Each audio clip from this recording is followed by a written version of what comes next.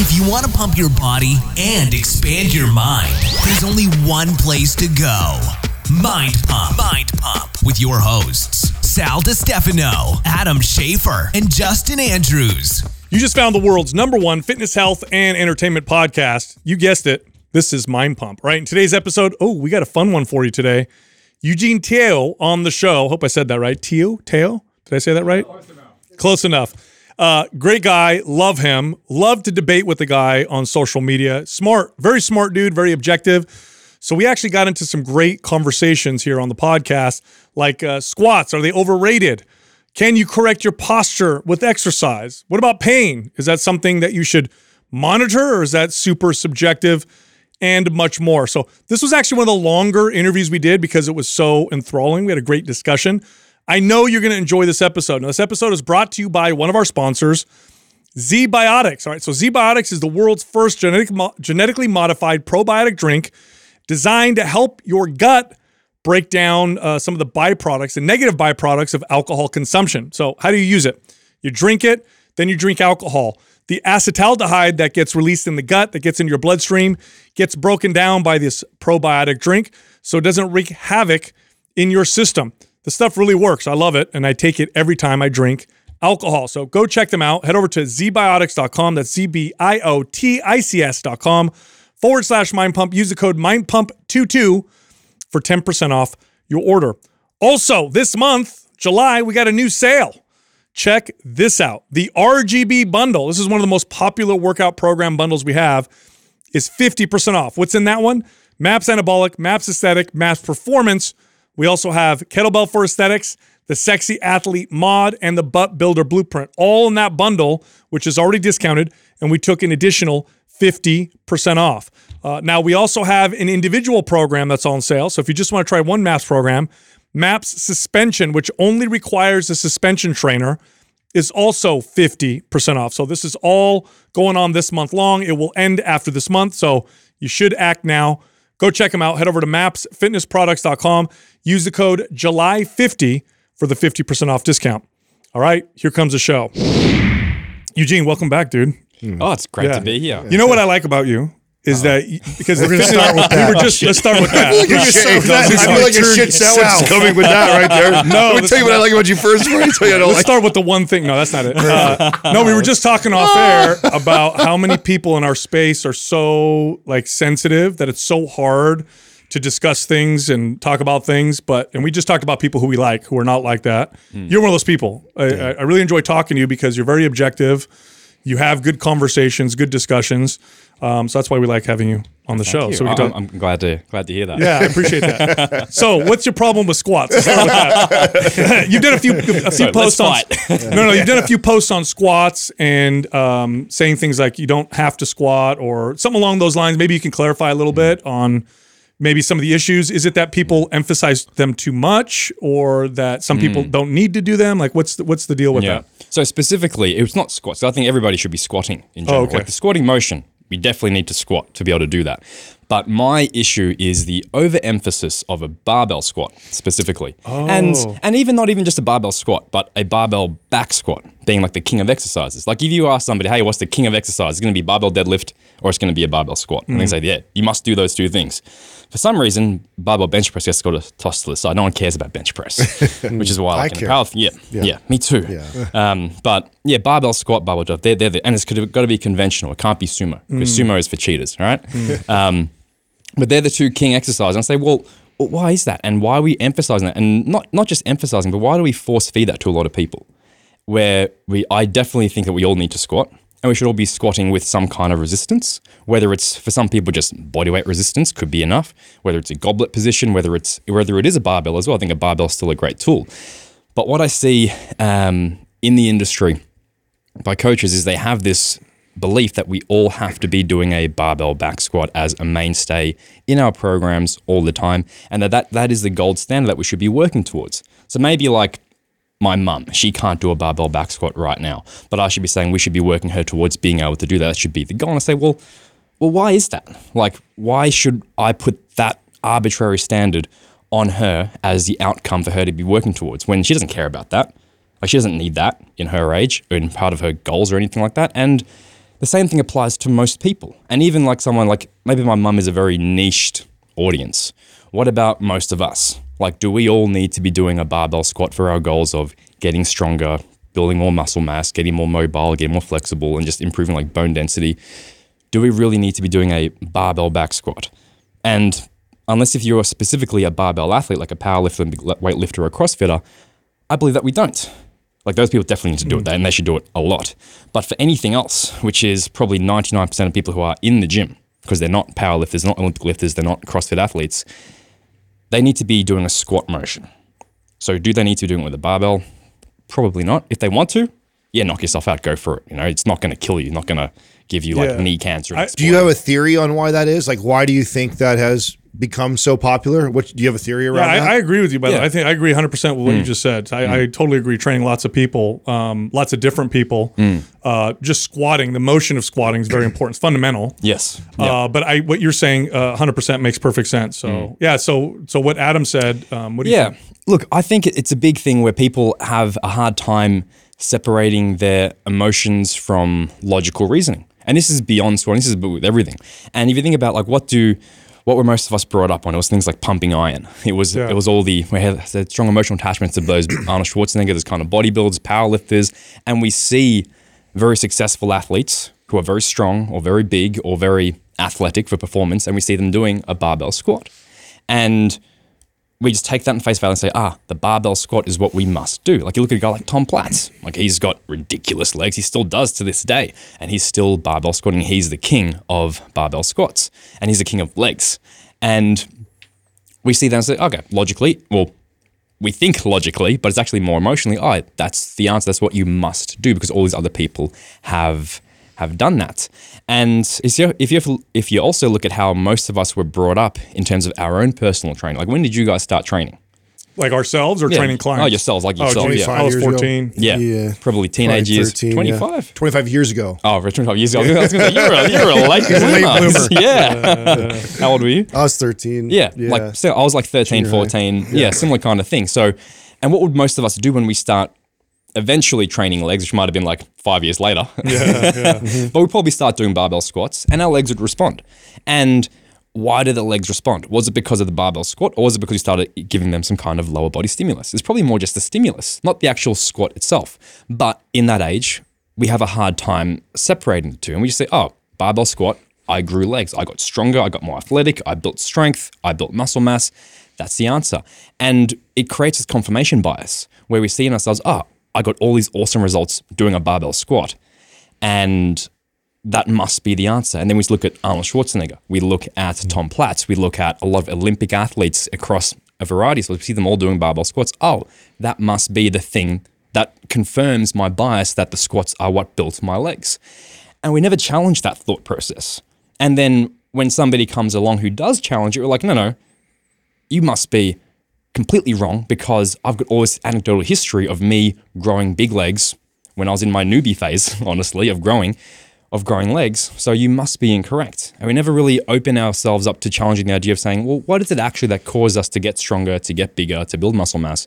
Was it really that barbell squat with a back squat position? Or maybe I could have gotten similar results with the front squat. Maybe I could have gotten similar results with other exercises, like split squats, lunges, maybe even just, I wouldn't recommend this per se, but even if you were just doing just machines, maybe you could have gotten a similar response. But for whatever reason, we just emotionally attach it to that because that's the one thing. So that's an interesting theory. This actually highlights our age gap right here. This is funny because we're all, I'm 40, this guy's 42, 41, like you're 30. So my experience and my theory on the whole squat narrative now is it's coming back into favor where it had fallen out of favor for like over a decade. When I was 20, nobody squatted. In fact, we used to joke around at the gym that we had one squat rack and it had dust cobwebs on it because nobody squatted. These are 35, 40,000 square foot gyms that we did. So they did not 2,000 workouts a day and not one person squatting. This was before CrossFit. So I think the introduction of CrossFit and that coming in really started to repopularize the barbell lifts because, and still to this day, you rarely will see, you will now more than ever, but 10 years ago, you would never see someone deadlift in a 24-hour fitness. I deadlifted and I would have members come up to me and I'm a manager, I'm managing the gym, they'd come up to me and freak out. You're going to hurt your back. What are you doing? This isn't how you work out. And I was doing a traditional deadlift. There's two parts of this conversation that I think we need to separate. One is general advice, and then two is the individualized aspect, because there's so many variances with the individual when you're talking about training. I've had cases where split stance exercises were far superior for clients, others where bilateral exercises were amazing. Generally speaking, the back squat, in my opinion, one of the reasons why it's so great, and I agree with a lot of what you said. I don't think it's ideal for everybody. But generally speaking, I like it because it's the leverage is great. You can load it very well. And it's hard to do a freestanding squat. Like you mentioned, the front squat. Although with the front squat, posture tends to be a little better. Mechanics in some cases are better, but in other cases they're not. Like holding a barbell across the shoulders, especially weightlifting style, it's very, very challenging for a lot of people. Whereas, and not saying a back squat isn't challenging, but it's a little easier to get in that position. For sure. And then the load you can handle, and the leverage seems to work really well. So that's why I think it's a great, like try and do a goblet squat, or although now they have belt squats, which I think are pretty awesome. But we didn't have those forever, and most gyms still don't have that. So I think it's important we separate, like, here's the general advice, but there's always individual variances. And I think that's what you're talking about, right? In many cases, in many individual cases, these exercises that everybody touts as being so amazing might not work. They might not work for you. Well, I think that's where we're all on the same page in this conversation is, although I'm super pro barbell back squat, I would also tell you that 90% of my clients never got to a barbell back squat. So that's where we're all on the same page. I had to do goblet squats, Bulgarian split squats, walking lunges tend to be, step ups tend to be the movements that I'd have to regress all my clients to, in hopes that one day I could get them to a place where they could do a good barbell back squat. But I think what's interesting is listening to you talk about the kind of history of how everybody said it's amazing. Nobody said it was amazing. My experience was the opposite. Because I would sell them on the idea of I was a kid who was tough, leg pressing and leg extension and lunges and doing all that, and I didn't barbell back squat because I didn't know how. I really didn't. Even as a young trainer, I was intimidated by it. I never had anybody who took me under their wing and taught me how to do it properly. I didn't want to look like a fool in it, and it was hard. You know, the few times I did attempt it, it was very, very hard. It didn't feel right, and so I avoided it for most years and got away with it because the gym was like nobody was squatting or deadlifting. But now it's different. I mean, it was CrossFit.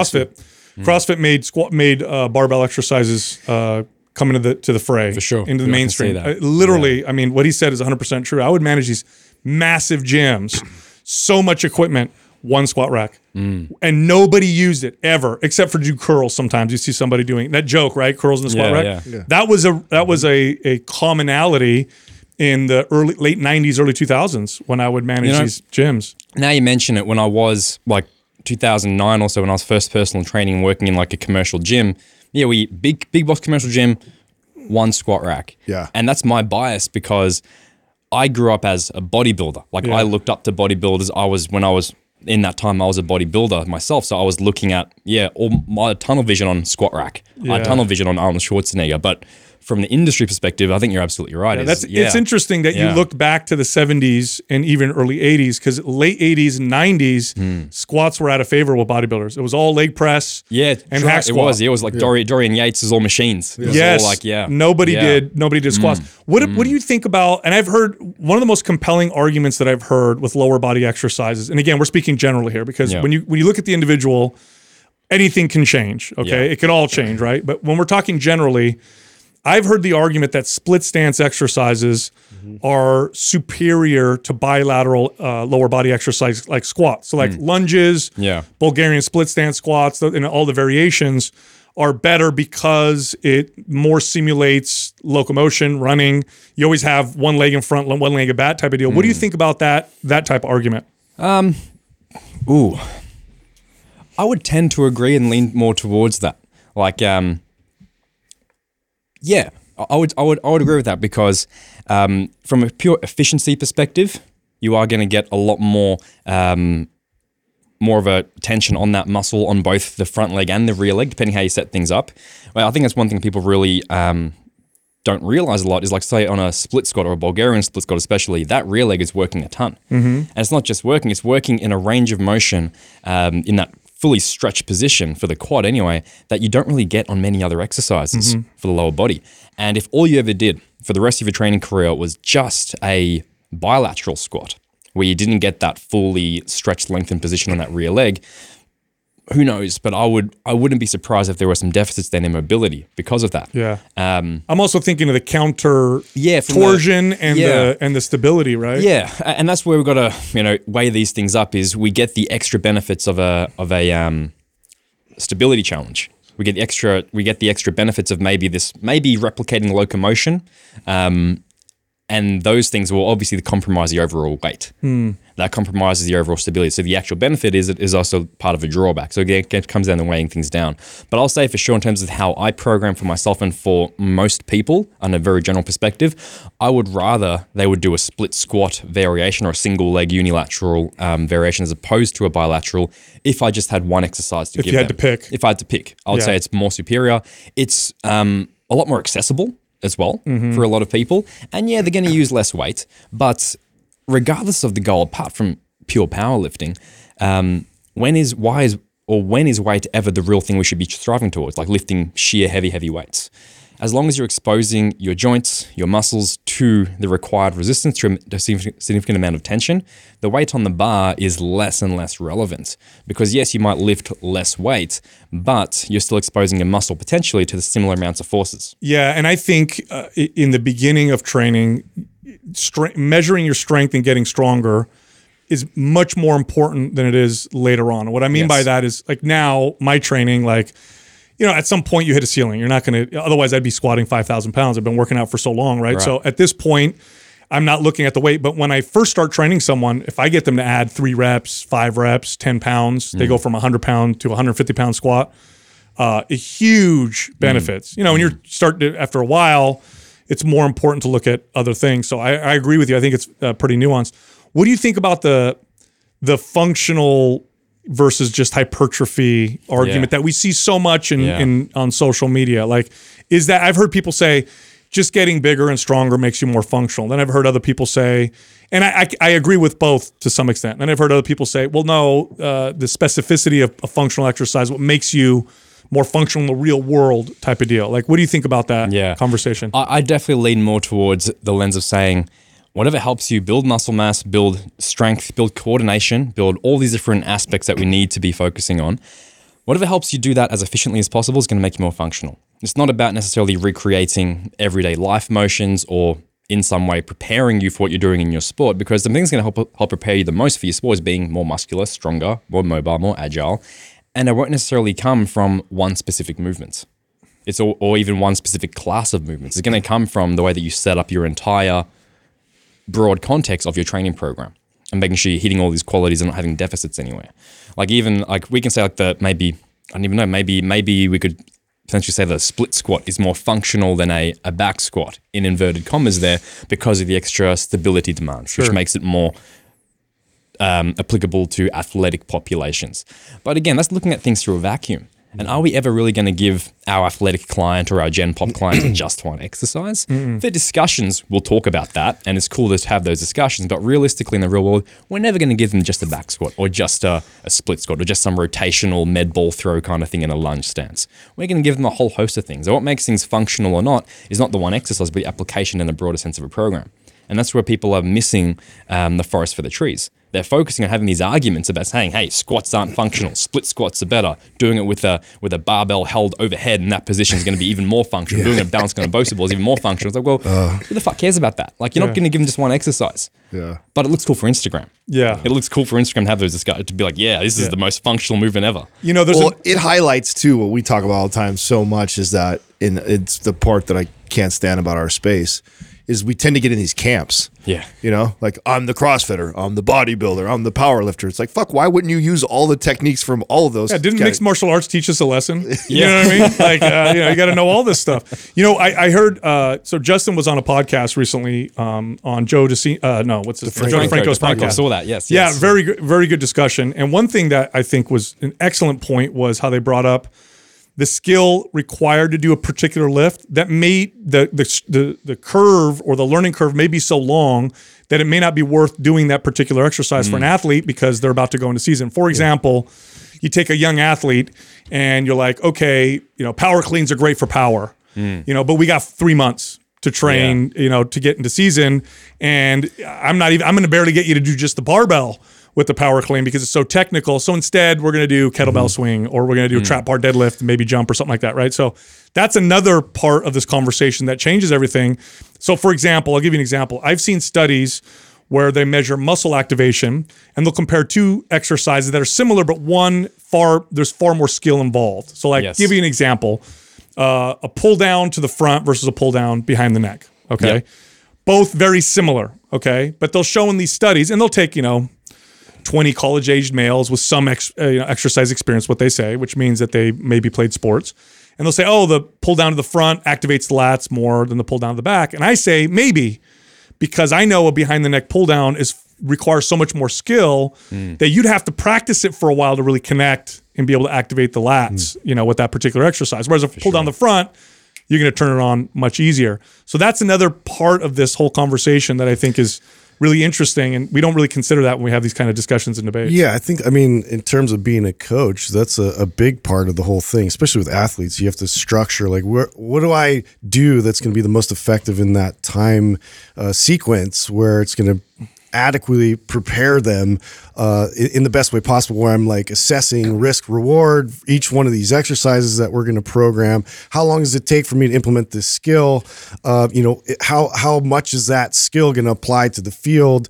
And like, you're kind of like really like going through the whole host of like what it is, what's the best plan, and what for this group of kids specifically too. So not just like in general, which I think that a lot of coaches, we get into the general side of things way too often, where we're not really, looking at needs. Like there were so many needs specifically where, hip flexors, and we need strengthening there. And like we need to mobilize certain joints because people are dropping like flies. And so I think like there's so many nuances to a lot of these conversations that like, plug and play that person specifically into like a hypertrophy setting and what their goals are, like, and determined to just like maximize that opportunity may look completely different than, your athlete's experience, your mom's experience. So I think that we need to talk about these things a lot more, because like people need to understand there's so many different formulas and paths people can go with training. Absolutely. And there's like, not even beyond that, there's also a whole lot of, there's a whole bunch of confusion. And a lot of it comes from people really don't have the skill set or the knowledge, which is completely fine, to interpret what these things really mean. Like taking something like, even like a lot of studies on activation, they're using EMG as a test. And like, how good is EMG for really measuring what's happening within the muscle? It's going to tell you some electrical activity and activation, but does that translate to an exercise being, say, better than another one for activating your lats or glutes? Yeah. There's a lot of flaws there in terms of what actually means for muscle building or for strength building, or actual tension being placed on the muscle and how the muscle activity then produce force, where the electroactivity doesn't necessarily translate to all of those things. No, I'll give you an example, Eugene. Wearing a weight belt activates your core as much or more than not wearing a weight belt. So somebody may see on a study like that. So someone may look at that and be like, a weight belt. I mean, they said it was going to weaken my core, but no, it's going to make it stronger. But what you don't realize is wearing a belt, your core activates differently. You push out against the belt to create stability, whereas when you don't wear a belt, it kind of braces. So you actually teach yourself a different way to stabilize your core if you always wear a belt versus if you don't. Those EMG studies would not tell you that. It would just say, oh, look, you activate your core wearing a belt, so it's totally fine. Wear it all the time. And that's the tricky part, because then most people, like you or I, might have this knowledge of how to interpret that, but most people out there, they don't understand what these differences are, because it does take, a fair amount of experience, a fair amount of background knowledge on maybe biomechanics or anatomy to understand, what is actually going on and why does the EMG result show this or the other. And those are people really, one thing they don't have the knowledge, but also just suck at asking as to why is the result showing as it is. Which is a shame, because that's where all the arguments come from. That's where all the debates. And it's like, well, we're debating, we're probably on the exact same page. We just have different levels of understanding or interpretations of it. And it's, well, so my question to you is, because, you are on social media, you communicate to a pretty large audience. This is something that we early on decided that we were going to focus on, because it's really easy to get caught up in the weeds and in the nuances. When I'm talking to someone like you, great discussions, we can do that.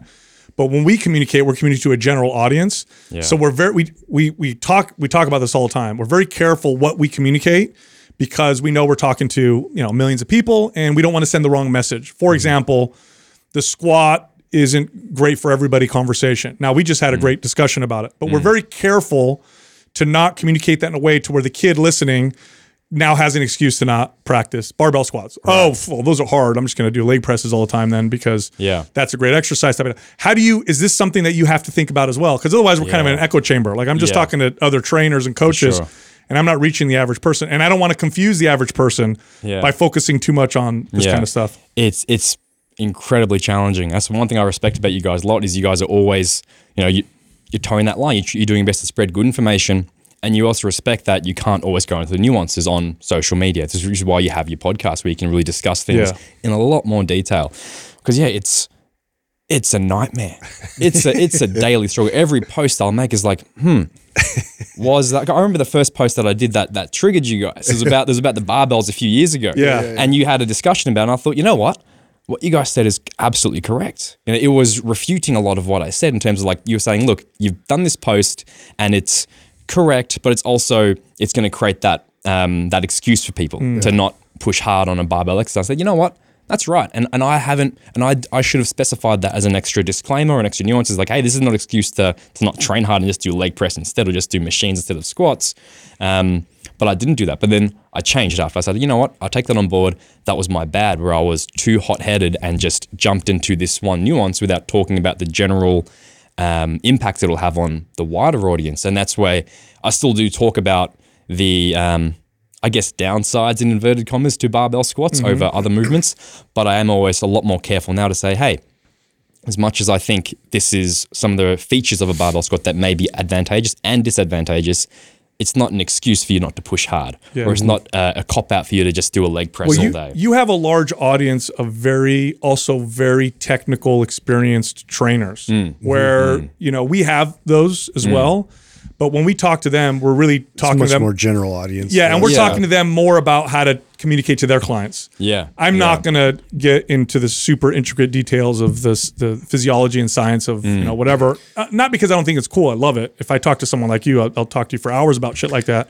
But just because that's what we've decided. Because otherwise you're screwed. Yeah. It's like if I communicate to those people, there's going to be a whole bunch of people over here that are going to read into it wrong and be like, oh, I'll give you an example. Like, here's a silly example. Studies show that a cold therapy post-workout will blunt the muscle building signal a little bit. Yep. So now you're going to get a bunch of kids who are like, no cold therapy because I want to maximize muscle growth. So, well, if you're teetering on the line of overtraining, it can actually probably help because you recover a little faster, less inflammation, maybe blunts the signal, but maybe that's what you need because you're constantly overtraining yourself, and so it'll actually help you train harder and whatever. So this kind of stuff is like, it's constant. We got to go back and forth and kind of, but you have a large audience, I noticed with your post, really smart technical coaches.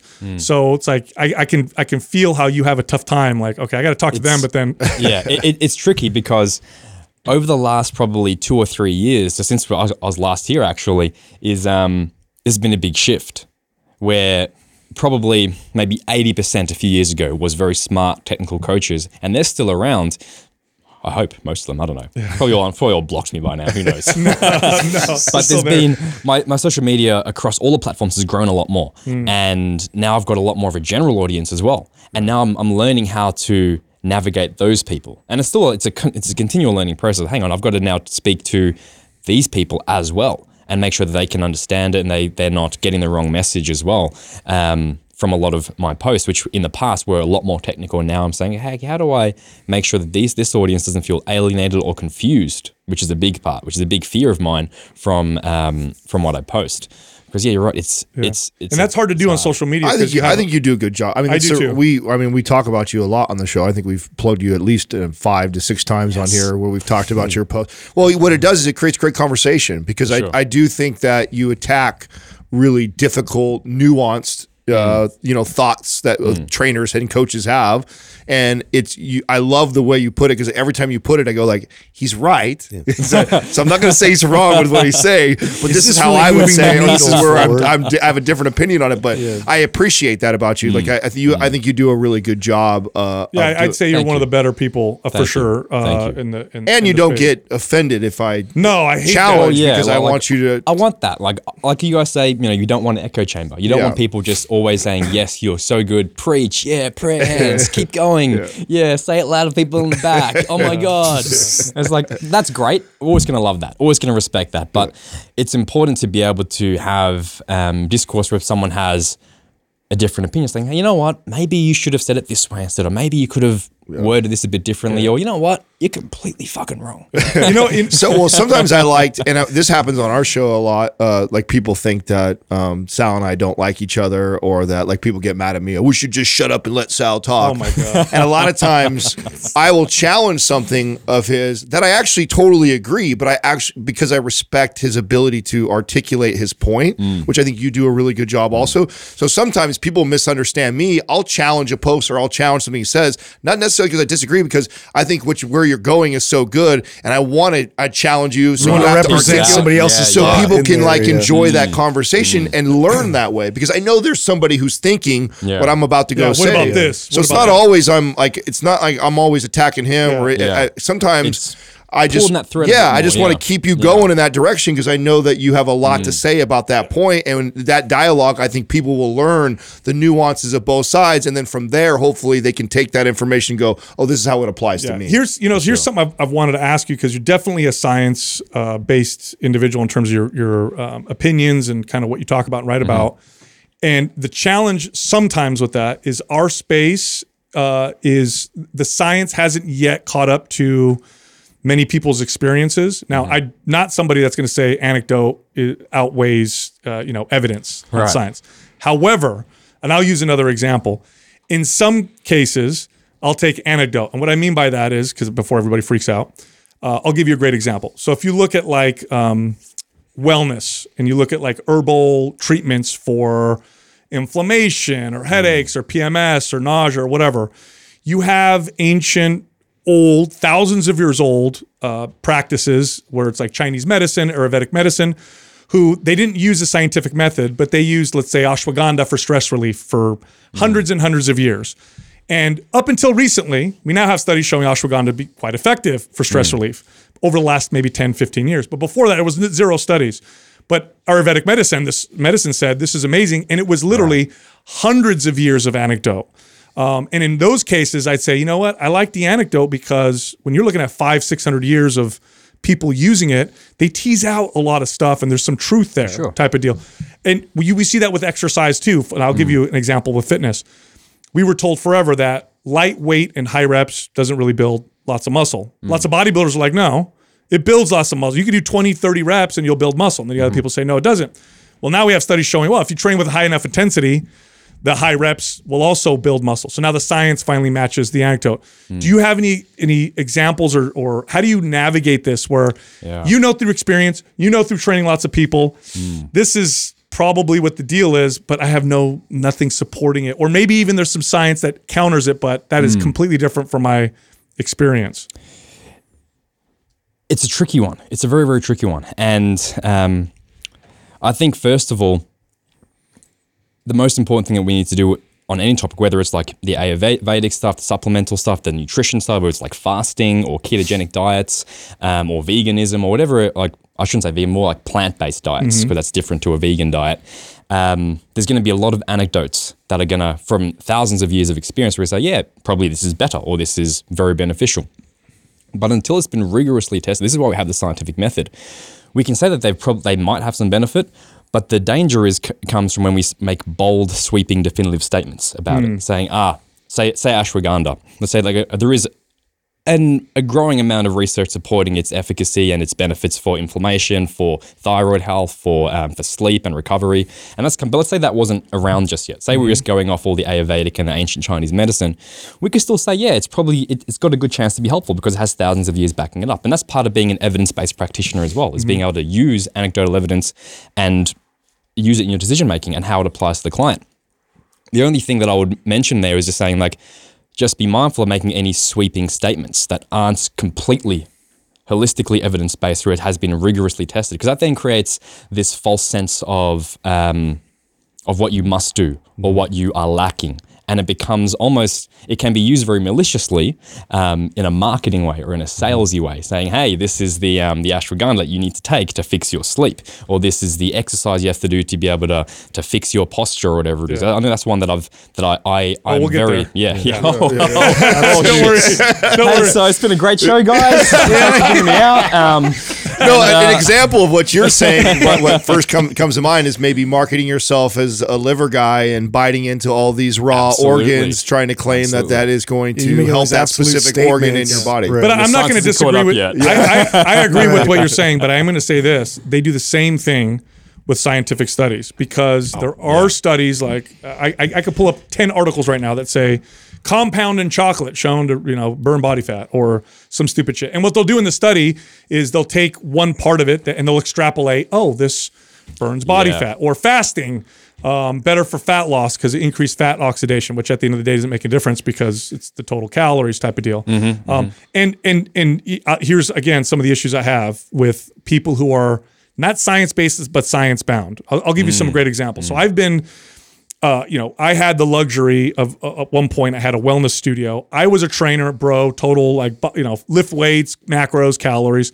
But I had the pleasure of working with people who worked in wellness, and they were way ahead of what was popular. And I remember when they would talk about leaky gut syndrome, leaky gut syndrome. And the medical community and the scientific community laughed at them. Leaky gut syndrome, this is so dumb, this is bullshit. What are you talking about? And they were all about it. Well, guess what? Now they call it intestinal hyperpermeability, right? This is the medical term now because they've now identified. A rebrand. Right. Here's another one. Adrenal fatigue. Okay. Lots of people making fun of adrenal fatigue, laughing at it. Now, what the wellness people had right were the symptoms.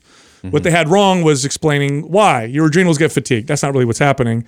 You have an imbalance between your HPA axis, right? That's actually what's happening. But the symptoms, were real. And the treatments that the wellness people were actually legit. That's now what they'll recommend for HPA axis dysfunction. So I think it happens on both sides, and both sides can use, you can use one scientific article done on 15 people, college-age males, all athletically, whatever, experienced. They'll extrapolate that. Here's your headline. Boom, take this supplement. It's amazing. Resveratrol lengthens your telomeres, will make you live longer, whatever. But then you also have the people on the other end who say ancient wisdom says, if you eat this herb and, shine your butthole to the sun or whatever the latest thing is, it's going to improve your health or whatever. So I think it happens on both sides. This is what makes our space so frustrating. It is so frustrating. And that's where eventually, it's why I like people like Dr. Andy Galpin. Yeah. Have you had him on the show before? Yeah. He's great. He's great. Because he really goes into breaking down mechanistically what's happening within the body, how does the physiology of the human body work, like what are the fundamental biochemical processes, here is how it works, and then you can then filter in and say, okay, because this is how the human body works, here is how this compound or this stimulus of training or whatever, here's how it may interact, or here's how it makes complete nonsense. Like if somebody told me that, oh, hey, carnitine is a great fat-burning supplement, or here's the latest fat-burning supplement that's going to help me, I'll get caught up in that if I don't understand the deeper layer of the biochemistry and science of how fat loss really occurs. And he's a great guy at explaining that. And I think that's where, this is where a lot of the confusion comes from people, is they don't understand that deeper layer of just, how does stuff work? And then why do the things that we take potentially work or not work? Or why, so my favorite is there's certain bro science things that the way that they explained it was wrong. But the results actually worked, and it was because of a behavioral adaptation that nobody really explained, like fasted cardio. Wake up first thing in the morning, do your cardio, you'll burn more body fat, right? We know that's baloney.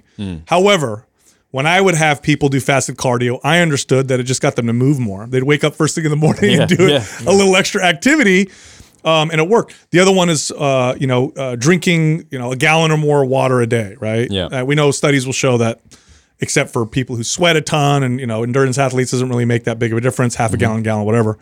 But I knew that when I told my clients drink a gallon of water every day, they drank less soda and wine and juice, and they really had no time to drink anything else. and so they would lose weight. Peed 10 Less more times. calories.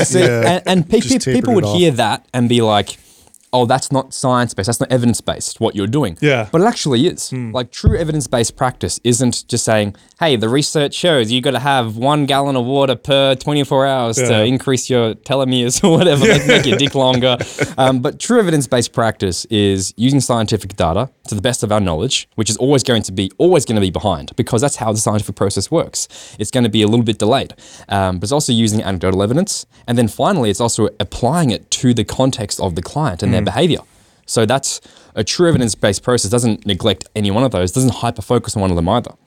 The mistake some people make is they just focus purely on anecdotal, or they focus purely on trying to make the behavioral change without understanding some of the science or some of the anecdote and letting it all influence the true evidence-based practice. Yeah. But that's a big thing, like, science-bound versus maybe science-based or science-influenced and evidence-based. They're all slightly different things. Yeah, totally. I just learned later on that training, and again, this is general population. So when I'm working with a bodybuilder, an athlete, or somebody that's super neurotic and going to do everything I tell them, totally different. When I'm working with the average person, it was all behavior based. Like the mechanistic actions of diet and exercise. If I focused on that with them, or at least focused on teaching them that, was a waste of time. Yeah. Like I would know that. But what I did is I always worked on behaviors, always, because we're all behavior-based creatures. For sure. And you tell the client, count this, do that, add up this, and they'll do it for 3 months and then they're off. But if I say something like, hey, eat as much as you want, just don't eat heavily processed foods, and they're like, oh, cool, I get to eat as much as I want. And then they eat 600 calories less a day, because that's what happens when you don't eat heavily processed foods. All right, let's go to posture, because that was that post was great, because it really got a good discussion going. But your original post was basically, and this is social media, so I know part of what you're doing is like, you get attention, let's start the conversation.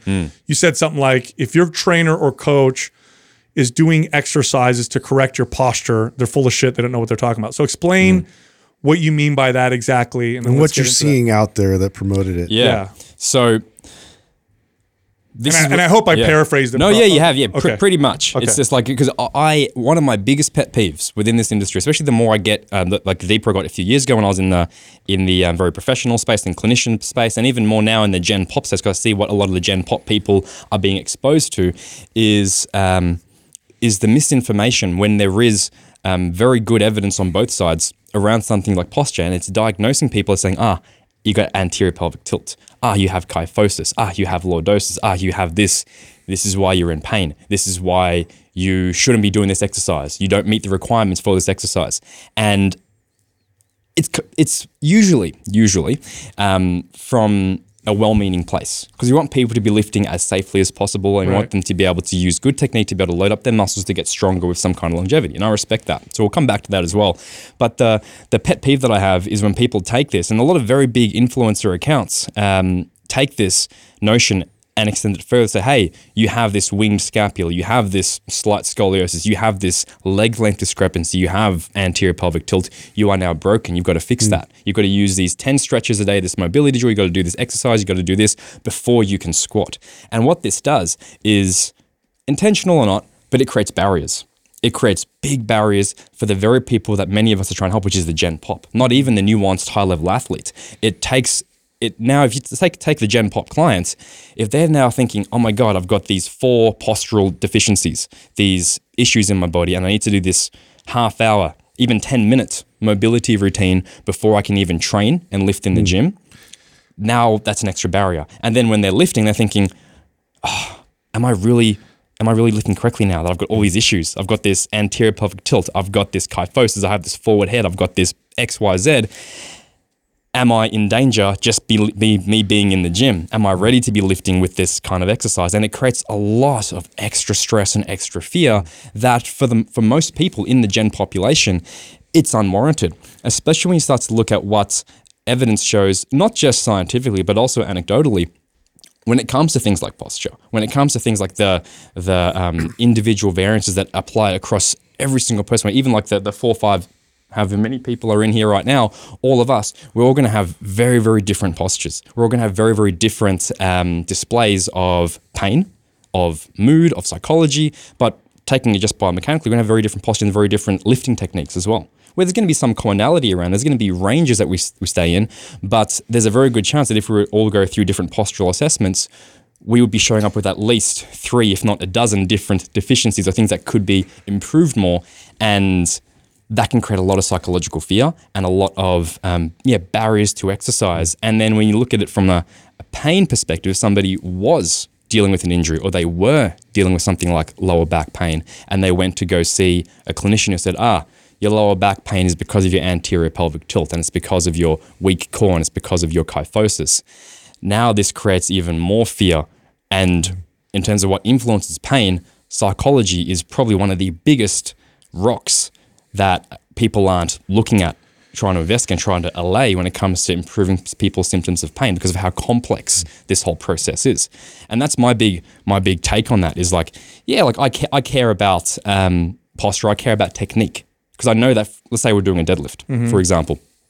I know that a very rounded back Jefferson curl Jefferson curl is not a bad exercise. But if I'm trying to do what I would do on a conventional deadlift with the Jefferson curl, I'm probably going to have a bad time. Yeah. I'm probably going to have an issue with my overall efficiency and my ability to handle load and tolerance, all that kinds of things. But I wouldn't necessarily say one is good or bad. I just say, look, they're for different purposes. Yeah. I would say, yeah. Yeah. So I've worked with some really, really good physical therapists who I think generally are probably some of the best correctional exercise specialists, generally speaking. And their assessments are never just posture, right? They'll do that, but then they'll take person further through movement and identify, what causes pain, how the person feels, where they're strong, where they're weak, where they lack mobility. Here's the challenge with pain, and here's my issue with studies on pain. Pain is probably, it's one of the most complex subjective things we could measure in science because you have the signals of pain, which are objective. So we can measure your pain and your pain receptors and what your brain is sensing and what's happening going on. But what we can't measure, which is the subjective part, is your experience of pain. This is where everything gets really, really weird. There's really good studies that'll show that people with low back pain, lots of people with low back pain, the low back pain goes away when they go on SSRI drugs. So they did no exercise, they did no correctional exercise, they didn't improve their fitness, they went on an antidepressant. My low back pain is a lot better. We have really good evidence showing that trauma can cause physical pain, for example. We have lots of evidence where, I could take 100 random people on the street, do an MRI, and I would probably see 2 or 3 times as many discs that were not in right position than I would with people who actually have pain from that. That happens all the time. Or you have people with pain, you do imaging, you do everything, movement, and you're like, everything looks great. What the hell's going on? So this is where I have a challenge with studies that show, there was one study, it's my favorite one, I don't know if you're familiar with this, where they did knee surgeries on half the people, and the other half the people, they actually cut the knee open and then sewed it back up, did no surgery. They had similar results at the end of the study. So the people who thought they had surgery, now I'm not saying knee surgery is a waste of time, but this does illustrate the challenge of using pain as a measure. Well, correcting posture, quote unquote, waste of time because this study shows that. I mean, wow, that's really tough. That's really tough because in some cases it is movement. In other cases, it might just be the person feeling more confident. It might just be overall fitness, or it might be the empowerment of feeling like they're doing something positive. Well, so it's very challenging. I want to sum up your argument just so I'm, clear with it in terms of your issue is mainly the diagnosis in terms of what they're, sort of pinpointing in terms of now I have this sickness, right? It's like when you go to the doctor and you feel these certain symptoms and whatnot. Now all of a sudden you have this, I'm this person, I identify as this type of a sickness versus you don't have any problem with the actual addressing the mobility side of it and gaining traction in the joints and actually, getting somebody in the right sort of stack where we can now perform movements more effectively and efficiently. Is that correct? Yeah, because from a purely biomechanical perspective, there's always going to be better positions we can tend toward or trend towards to help us lift the heaviest weight with as much volume, frequency, intensity as we can for the longest amount of time possible. That's what we should be striving towards. That will look different person to person. It's always going to be there. And my biggest thing is this hyper focus on the diagnosis and saying you're fragile and that you're broken, that you're fucked up. Yeah. Because a lot of the times what I see is it's being used to sell something. Yeah, that's right. Yeah. Well, I mean, off air we were talking Right. about somebody in particular that is exactly like that. They use. I mean, they're fear mongering, right? They use. That's what it is, You're yeah. broken. I have the remedy to fix you, and Yeah. you need to do this before you can do X, Y, Z. So, okay, knowing that, but then also being somebody who is pro what Justin was saying as far as getting the joints to be more mobile. How do you reconcile that when you're training a client and you're Yeah, getting what does the protocol look like, I guess, in terms of addressing glaring issues versus just kind of working on strength? Yeah. So let's take a specific example to help people visualize it. Yeah. Let's someone comes in and they want to deadlift, and they can't deadlift with off the ground with good technique from a deadlift perspective. Like their back's really rounded, and I know from anecdotes and from the science that having a rounded back, even the lumbar spine in motion in deadlift, isn't going to necessarily cause you pain and make you burst into flames. I probably am going to be mindful about how I load that long term and how I progress and how much frequency I give that person. And I do want to get them lifting with a straighter back over time, because that will mean that from a mechanical perspective, they can handle more load, more frequency, more effort.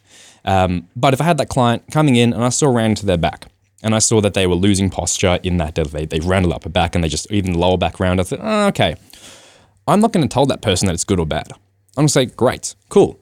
In my mind, what I'm going to be mindful of doing then is being mindful of the load that I use with them, the reps that I use, the range of motion that I use, the speed that I use, and how much I push them on that movement. Knowing that from a biomechanical perspective, in a very vacuum sense, it's going to be loading their discs more, which is not bad. It just means they've got lower tolerance.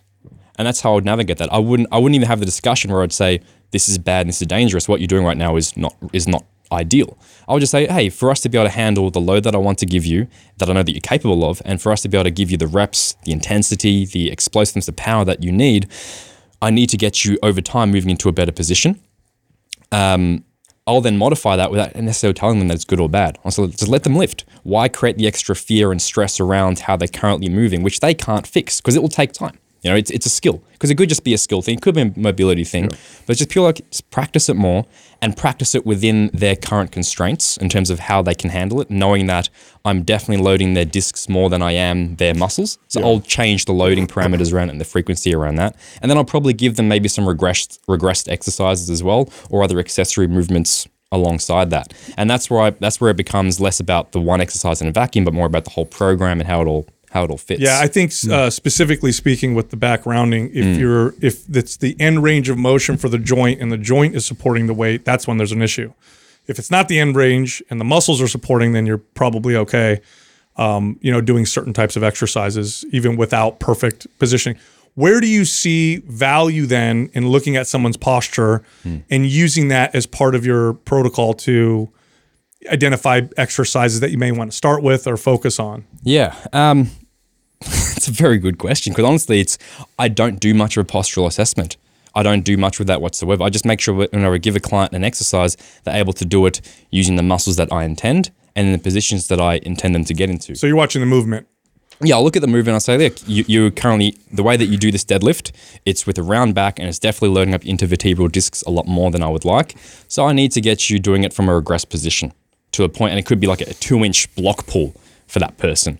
Not because they're a powerlifter, but because they're just very immobile and haven't moved much. I'll just start them with that instead.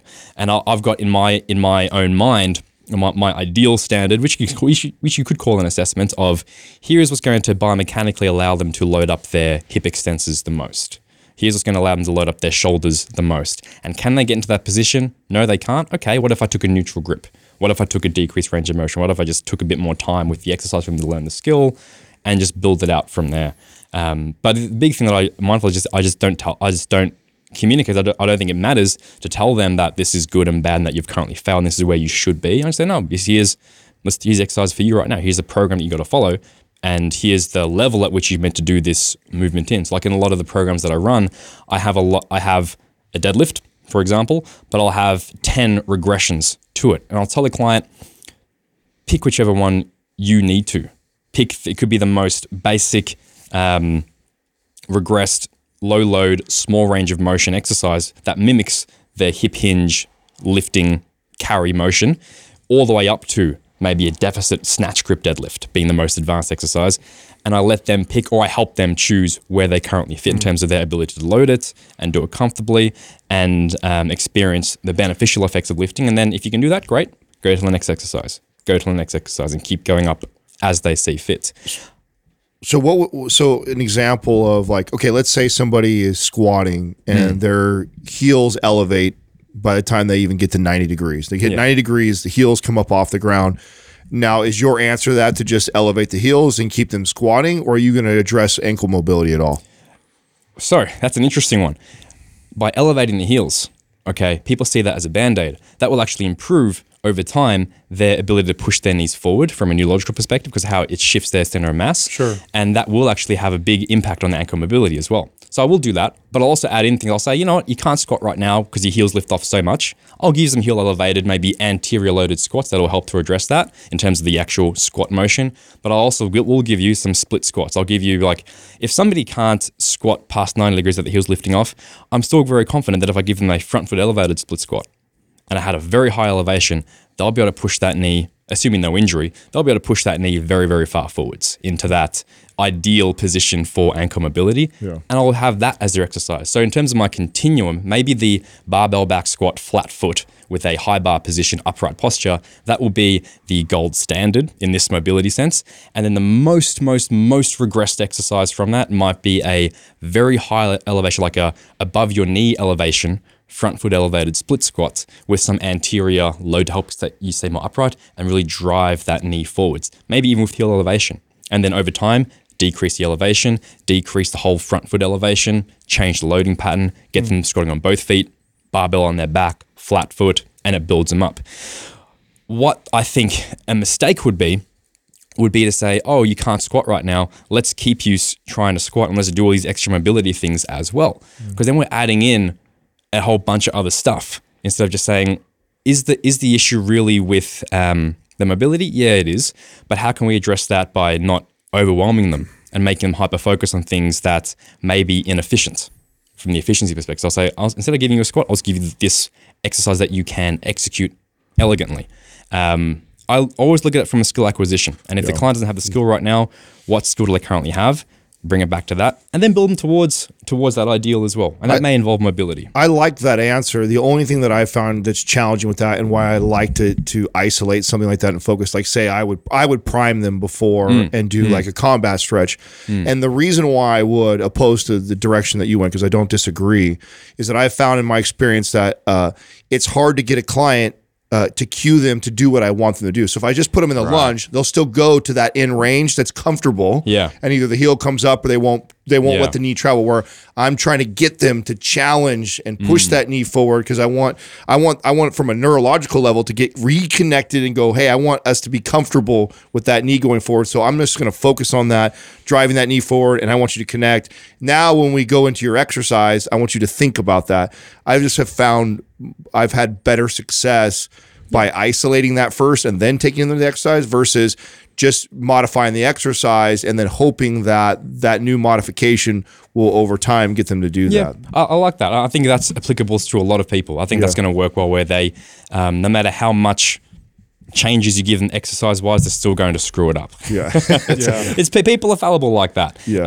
I've found both to hold true, where like there will be some people, and it usually does become the complete first timer, where they really just need that very low load stretch combat to help them prime that area and be, this is what it feels like, have my knee going forwards. What I also find is if I elevate their heel enough, it forces their knee forwards on a split squat, for example. And that could be, it will be actually in like the exact same position of a combat stretch. If front foot elevated, heel elevated, you can't do a front foot elevated heel squat with front foot elevated split squat with that heel elevated. You can't do that and get your hamstring touching your calf without your knee traveling over your toes. It's like it becomes kind of biomechanically impossible unless they're really messed up. So you found it as I think both directions. I mean, the commonality there is the time it takes for them to learn and acquire the skill of stabling their ankle properly. Absolutely. In that range of motion. And so it's not, again, it's a different mindset in that same outcome. Goal. And if you want to add in that combat stretch or 4 other stretches, it's hey, go for it. Like it's not going to hurt them. Yeah. It's not a negative thing. Yeah, So I'm this is why I hate absolutely. social media, because you do a post and a video and it's like, 100 words in a short video, and you can't possibly explain all of this in a social media post. That's why podcasts are so great, because we talk about this forever. Do you think, here's something that this is a bit of controversy, and I don't know if people are saying this because it sounds counter and it gets attention, or if they actually believe this or so. Do you think a deadlift is a good back hypertrophy exercise? Because I hear people arguing it's not a back exercise, it's a hip exercise. And I get the biomechanics, but for anybody who's ever deadlifted for a long time, I think they might disagree, or at least a lot of people. I mean, what do you think about? Yeah. So it comes down to definitions. What do we define as back? Are we talking the lats, the traps, the rhomboids? They're only ever going to be working isometrically or through a very, very small range of motion. So they are going to receive some hypertrophy stimulus, because you can grow muscle isometrically. As you guys, I know you guys have a isometric based program as well. It's like that's going to build muscle. So of course you can. Your spinal erectors, they're definitely going through a range of motion there. They're definitely under load. They're going to grow. And I would call them back. So I'd say, yeah, it's a back hypertrophy exercise. I wouldn't categorize the deadlifts as the same back. I wouldn't, if you're picking back exercises, I wouldn't put them in the same category as a pull-up or a row, because we're working different muscles now. The deadlift still does work those muscles, but doesn't take them through the same range of motion from a movement or a hypertrophy force production perspective as a pull down, pull up, row, whatever other exercise you might want to do, because it's a static exercise. So it just comes down to, again, the context and the nuance and how you define things. And if you were to completely categorize just a deadlift and say, what is the prime mover? Being what muscles contribute the most to performing that hip hinge, hip extension pattern?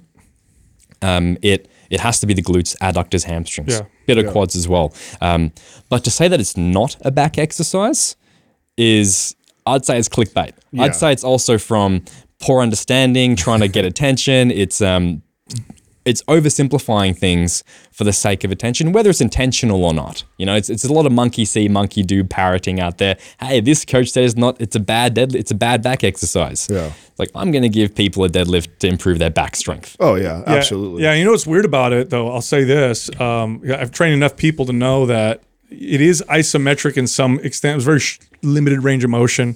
You're gonna get some rhomboid and trap, range of motion, because maybe your scapula is a little more spread at the top. You bring them together. Your lats at the bottom, obviously, as you come up, the arms come closer to the body, so there's some little bit more range of motion that's isometric.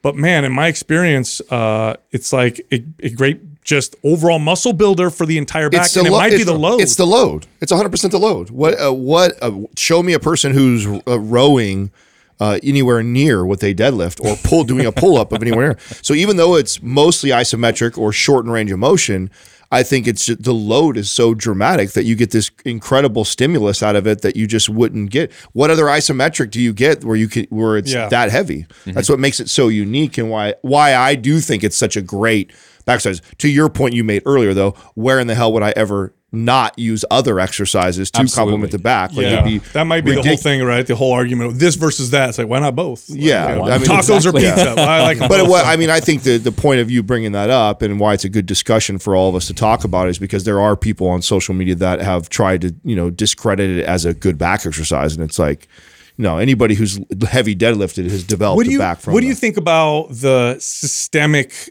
effect of some exercise? Because obviously you do an exercise as a localized effect, right? So the target muscle, hypertrophy, CNS, very targeted, but there's also kind of the systemic effect that you get, like a farmer's walk, a heavy farmer's walk. Okay, I never programmed those in my workouts. I did them with clients, but I never really did it myself until maybe a few years ago. We did a program called Map Strong that we wrote with Robert Oberst, who's the Strongest Man competitor. And it's part of the programming, because in strongman competitions, you often do a farmer's walk, right? Yes. So it's in the program.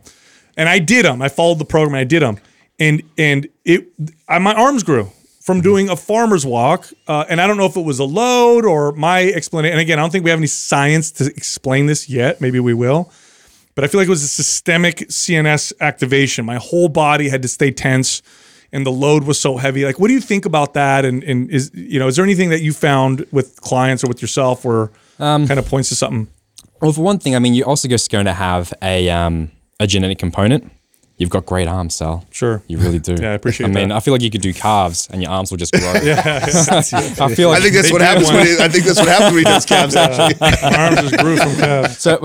so like there are, for again, reasons that we probably don't understand, or at least I don't understand to any degree, but there are going to be hyper responsive muscle groups no matter what you do in terms of exercise. It's just having the anabolic signaling coming out from your brain and having the anabolic hormones circulating through your system on a genetic level. Some muscles are responding. They're just going to grow, like my calves. They just grow. Okay, Yeah, they just grew you're right the now. opposite. You do arms, your calves grow. They're growing right now. Like just sitting here, they've add another inch. Yeah. Well, I just wore changing up jeans for you guys stimulus. today. Thank you. I appreciate that. I appreciate What are some, thinking back to your journey, okay, from being just a young fitness kid to getting into coaching and acquiring all your knowledge, what were some of the greatest, paradigm shifting moments for you as far as like things that you thought to be true and then it just blew your mind? You're like, Hang on, before I get there, I've got to answer Sal's questions. Yeah. oh, okay. Yes, so I was just like, come on, man, you just fucking. Adam stopped it because he started complimenting my arms. Yeah, exactly. You want to shut that down. Yeah, You don't need any more of He's that. politician. That's enough. That's enough right there. His head barely fits the door already. He's handle no more. Let's kiss his biceps. Anyway, every chance continue you about can. my Yeah. arms. So from the tell me more. Like, I'll put some oil on for the next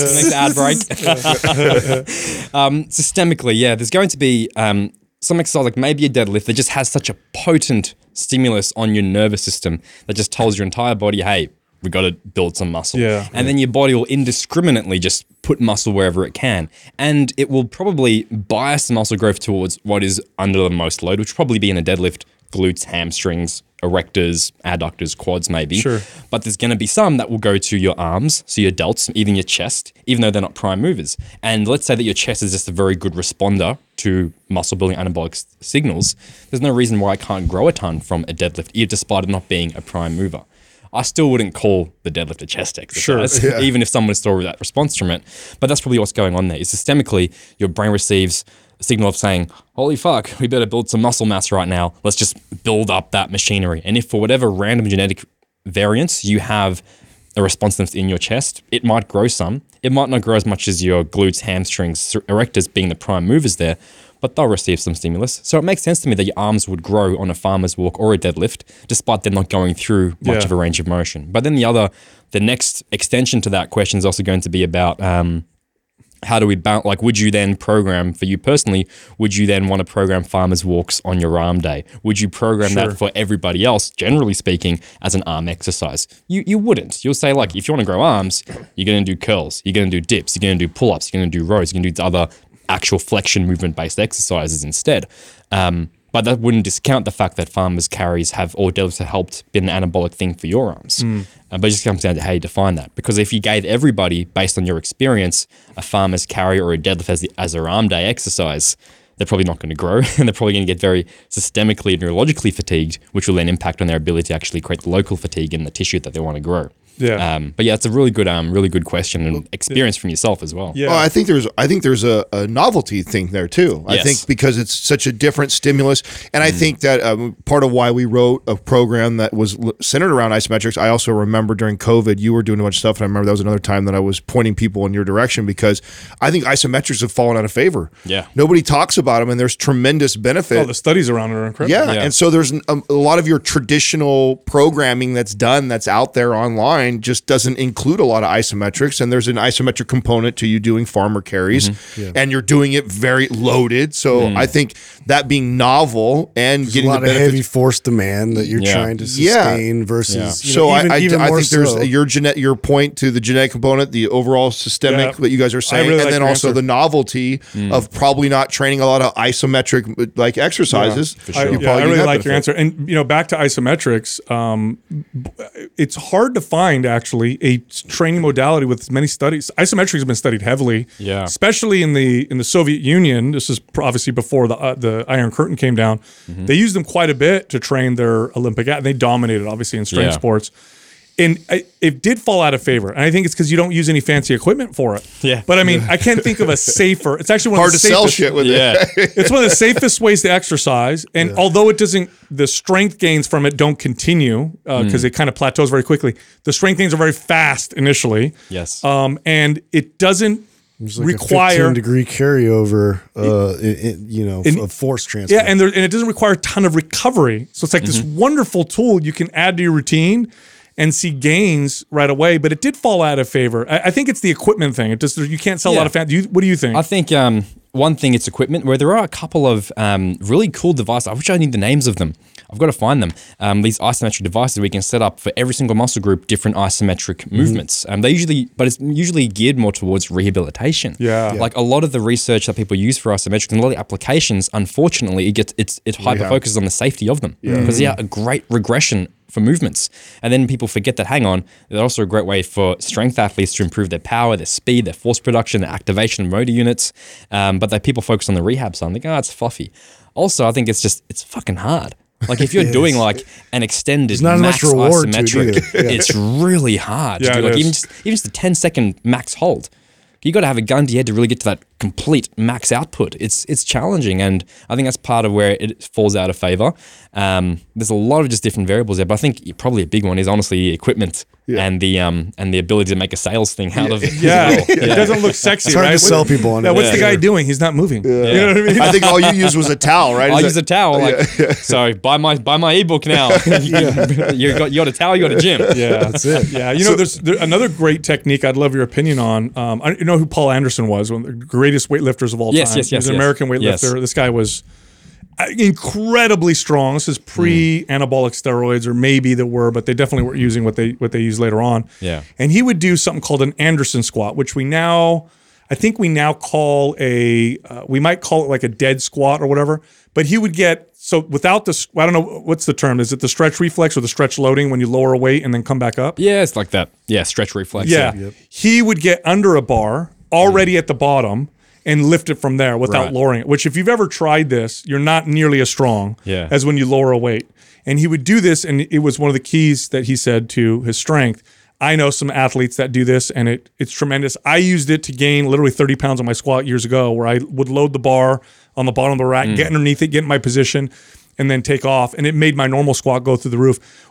Have you ever tried using these or any kinds of variations of this type of training? And what do you think's happening there? I think, I've used it a lot in the past when I was doing a lot of powerlifting and strength-based work, and I think it has a lot of application. I mean, if you look at how most people would do like their max deadlift or close to a max deadlift, usually, let's say they're doing a double, a heavy true 2-rep max.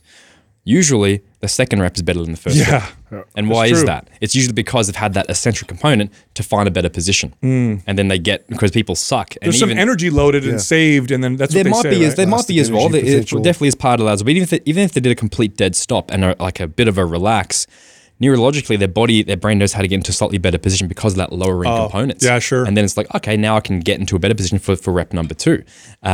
And even that happens to a lot of very, very, very advanced top level deadlifters where that's their common issue is my second rep is always better than the first rep. Yeah. And it's like, well, how do I do the second rep first? Just do that one instead. and that's I think what's going on with squats is when you start the Anderson squat in the bottom there, it's forcing you to learn positionally where the best position is because you don't get the eccentric time on the lowering phase to work that out for yourself. And then definitely there is a whole stretch reflex where you get rid of that elastic energy. So it is more of an honest squat, I guess, in inverted commas. And just the amount of recruitment it takes to go from a complete dead start in terms of motor unit recruitment, your brain has to work a lot more efficiently and effectively to go from a dead start as opposed to getting that lowering component. So there's a few different mechanisms going on there. What would you consider for you one of the most underrated but valuable training techniques? Would you say it would be isometrics or is it something else? Honestly, it's been like for the last 10 years, it's been isometrics. It's been whether it's for a rehab perspective, whether it's from a conditioning, like a perspective for like the capillaries, the blood vessels, it could be your isometrics, or it's from max strength, like the Anderson style squat, or even just a pause squat, or just even a max isometronic, like Bruce Lee style, isometrics in whatever the application may be, whether it's extended for like 5 minutes or it's a short 10-second thing. I think isometrics are very, very underutilized. They're used a lot in very nuanced applications like rehab or for the very elite sporting people, but the gen pop can benefit so much just from utilizing that, even from a technique perspective. 100%. One of the easiest ways, advanced ways to do this, and I've talked about this on the show, so I hope people try this with their home gyms, is you could literally anchor 2 chains into the concrete, making sure they're very, very well anchored, put collars have attachments for collars, and I could set up a barbell on it at different varying lengths. So I could get underneath it and squat. Obviously, I'm not going to move, or I could press, or I could row at max effort. The strength gains from that come so fast and furious, it's ridiculous. Like literally, if you practice that by the second week, and then you go do your traditional lifts, you're going to be like 10 pounds stronger on a lot of lifts. It's incredible. I mean, that was a lot of what Bruce Lee would do. With isometric work. Yeah, I'm a huge fan, by the way. And that's where I'll use a towel. Again, you got to have a pretty long towel to be able to squat with that, to be able to get into the ground anchored on the ground. But I used to actually use a lot of gymnastic rings, the straps. That's the perfect way to create an anchor point. Yeah. You wrap that around yourself, put it on your shoulders, step on it so you can't lift it up, and just squat or do a deadlift position. And that will be similar kind of findings to yourself. It will really ramp up your motor unit recruitment, which will carry over to your actual movement exercise after. Great way to very quickly supercharge your strength. Yeah. So going back to the original question that I asked you that we left, this is good on this topic, like these techniques, and what are some things that, you've changed your mind about during your lifting career, or things that were paradigm shattering for you? Biggest one, 100% conditioning cardiovascular work. Again, like growing up, I was a bodybuilder, and cardio is seen as a way to lose fat. And I lost a lot of fat doing a lot of cardio. Like for my first bodybuilding show, I had to drop about 45, 50 pounds of fat. And it was done, in my opinion, through it's calorie deficit, but the way that I implemented it was doing like 3 hours, 4 hours of cardio a day. Oh my God. Every day? Not from day one, but it started out, 30 minutes a day. And then it went to 40 minutes a day. Yeah. And I went, okay, an hour's kind of boring. Let's do an hour in the morning, and let's do maybe 20 minutes at night. And then it got to 3 hours, 4 hours. It was not good. Somehow I balanced uni and working as a PT and my actual weight training in between. I don't know how. I don't know how. Like, man, you must hold on to muscle really well. Because I did not. I lost a lot of muscle. Never mind. Was not very successful. No, I lost all my muscle. That's the catch there.